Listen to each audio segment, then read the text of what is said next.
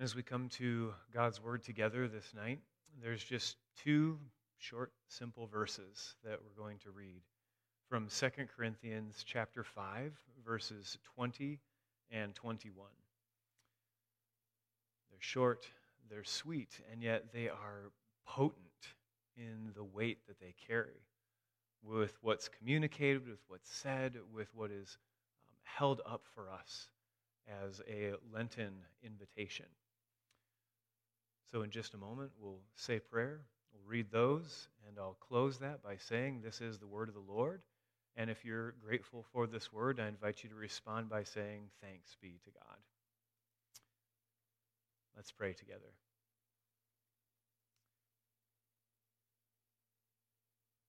God, as the sanctuary is a little bit dimmer this evening, we see the candle appearing to burn just a little bit brighter, though it's burning the same way that it always does. In the same way, God, we come before you mindful that we are mortal, that our flesh and blood will perish and die.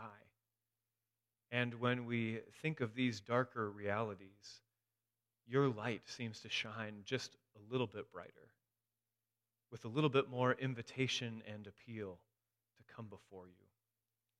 And so we ask this evening, as we begin this journey of Lent, this invitation to life that will bring us to a fuller celebration of Easter, God, we ask that your light may burn brightly before us, that your word may speak to us into even the darker corners of our heart, to beckon us towards the light. So we thank you, O Lord, for your word, for your Holy Spirit that moves in the word and that opens the scriptures to us. Lord, we pray that this word may be our invitation and that we will never stop believing in it. In the name of the Father, Son, and Holy Spirit, amen.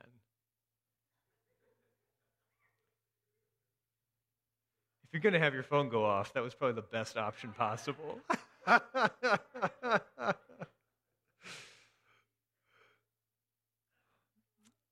2 Corinthians chapter 5, verses 20 and 21. We are, therefore, Christ's ambassadors, as though God were making his appeal through us. We implore you on Christ's behalf, be reconciled to God. God made him who had no sin to be sin for us, so that in him we might become the righteousness of God. This is the word of the Lord. Thanks be to God. We implore you on Christ's behalf, be reconciled to God. That sounds like a really important task. Be reconciled to God. That is one of the few times where the stakes of what we do actually is a life or death type of matter. Be reconciled to God. We can hear just by the sentences around it and the words themselves that it's an important invitation and that it's a holy and weighted task. Be reconciled to God. When we're given an important task, something that matters a lot, that maybe it's the person who gives it to us, the way they say it, or the authority that they have, when we're given an important task, we often need two things. One, we need instruction on how this task is to be carried out. And two, we often need help and a helper. I think about remembering to bring your permission slip for a field trip to school the next day. An important task that we need some instruction and a little bit of help to remember to do. We might be instructed that we need to put it in our backpack the night before so that we don't forget it. And then we need a parent who can be our helper, who will do it with us and remember for us that which we might forget. Very similarly, God is that parent who comes alongside of us and makes sure that we have the instruction we need and that we have the help that we need. Be reconciled to God is not something that we can do on our own without some instruction or direction, if that was all we knew, if that was all that the Bible said, be reconciled to God, we would go, okay, how? And who can possibly help us make that happen? But be reconciled to God, the instruction serves for many of us as people of faith more of a reminder. In verse 21, well, how are we reconciled to God? God made him who had no sin to be sin for us, so that in him, in Christ, we might become the righteousness of God. Be reconciled to God? How? In Christ. And who can possibly help us with that? Christ himself, God. And God alone can make us righteous. We're given a task, but we're given instruction, and we are given help. More importantly, we are given the helper that we need. Be reconciled to God through Jesus and live into that reality. Tasks need instructions and help. I think about even the simple task of have an Ash Wednesday service. Simple enough. What instruction do we need, or what help do we need? And it reminds me that often we already have a lot of information at our disposal. A lot of times we know all of the right stuff already, but what we need is reminders. For instance, even just the simple act of getting Ash ready for Ash Wednesday. It's one of those things where the things I already knew about this 8 years ago was don't mix water and ash because that will make lye, and that will burn you because it's alkaline. And as much as we do want to bear the sign of the cross on our foreheads, our intent is not to, scar anyone literally with a burnt cross on their forehead that might last all the way to Easter. Don't mix ash and water, that will burn people. That part I knew. But then there's other little reminders, little instructions you need along the way. I remember one year where we didn't mix it very well, and then if you push the ash against somebody's forehead, all the little pockets of ash and olive oil combined would kind of explode. And everybody just kind of blinked in shock as they received the sign of the cross. We need some instruction. We need direction to make things better. That's the same in our very lives before God, that we need some instruction, we need some reminders, because we are always a work in progress. And Ash Wednesday is this invitation to Lent to remember that we are mortals who are a work in progress. We are sinners saved by grace who are a work in progress. And so maybe we learn a few things, but it's also human nature to overcompensate. The free-spirited becomes too much of a Pharisee. The Pharisee becomes a little bit too fast and loose on things. Remember the year after we had all the exploding ash dust balls of olive oil, added a little bit too much olive oil the next year, and then I just felt so guilty and embarrassed. Everybody's cross looked like a melted candle by the time we left service because we were just dripping with olive oil with a hint of ash in it. I think we're getting better at this year by year. But my point is this.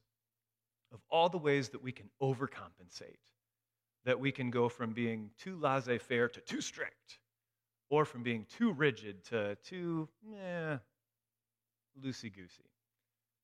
Somewhere in the middle of the extremes is the type of faithfulness that God calls us to, with some instruction, with some clarity, with some invitation for us to seek clarity. And more often than not, we have all the information and we need reminders. The ash is mixed with olive oil. For one, it helps it kind of to stick, and also it's a reminder that it is an anointing. Even as we receive this dark ash, a sign of death, in the ironic sign of the cross, which is a sign of death, we are also marked with life in it. The olive oil was also used to anoint people to good occasions, even to anoint kings and queens, and to anoint children of kings and queens. And so as we're anointed with that mix of olive oil, we remember that we receive this because we are children of God Most High, King of the universe. So we receive this anointing. But we receive it in the sign of the cross. as its own information and its own reminder all at once.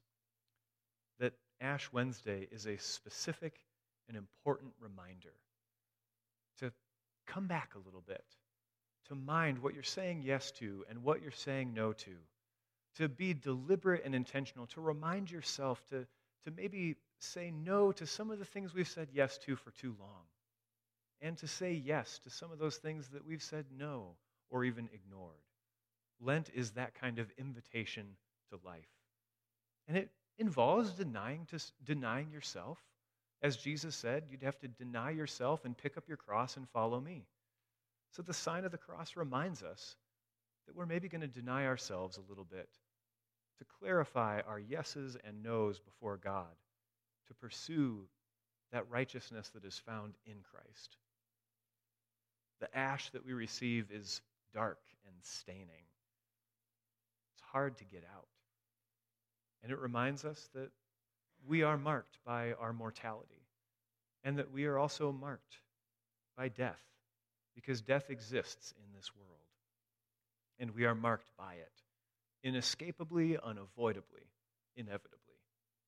And yet, we receive this reminder of our mortality and death in the sign of the cross, that ironic sign of life. And just because it's in the sign of a cross, an empty cross, that will lead us to an empty grave, we remember that even tonight, it is an invitation to life in Christ. But to cling to it, to hold on to it, to receive the reminder of all the good stuff that we probably already know, to be reminded to live into the best of truth that we already know. Lent happens during spring for a reason, because as winter gives way to spring, we remember that life gives way to death, but in Christ, death gives way to life. In the same time that the scriptures tell us that there is a time for mourning and weeping, our mourning will give way to dancing, and our tears will give way to laughter, because Christ is our way. And the cross is the way that we follow. And we receive the reminder of that. In that sign, that reminder that Jesus died for us so that we might never die. And that Jesus lives for us so that we might live forever. So we'll be marked with an ironic symbol of ash and death and olive oil and blessing. The sign of a cross to remember that our Savior was executed for us, but also that the cross is empty, and that in 40 days and 6 Sundays, we will be here celebrating that the grave is empty. So we are marked with an ironic symbol of life. And it's a reminder to be reconciled to God, to remember that you already are reconciled to God, and God just invites us back over and over and over again. We implore you on Christ's behalf, be reconciled to God, be made right with God. With all the things that could stand in the way, be made right with God, righteousness. Because God made him who had no sin to be sin for us, so that in Christ we might become the very righteousness of God. It's a reminder. It's a reminder that we could ask the question, who am I? And the response would be, you are a beloved child of God. And that's who you are. And then you can look around. You can flip through the church directory. You can think of your brothers and sisters who have prayed alongside of you and go from asking, who am I, a beloved child of God? Who are we? We are the communion of saints. The communion of saints, what's that? It's a people of grace and truth, sinners saved by God's amazing grace. And what does God fashion the communion of saints to be? The salt of the earth and the light of the world. People who know that we will die, and people who carry the message of life in Christ, that through Christ we can be reconciled to God. Tonight is an important reminder of that. To be thoughtful, to be intentional, to be deliberate, and to be prayerful in all that we seek and pursue and avoid and say no to and what we say yes to. We are people who carry Christ in our hearts. And tonight, just in a visible reminder, we carry that sign on our foreheads or on the palm of our hands.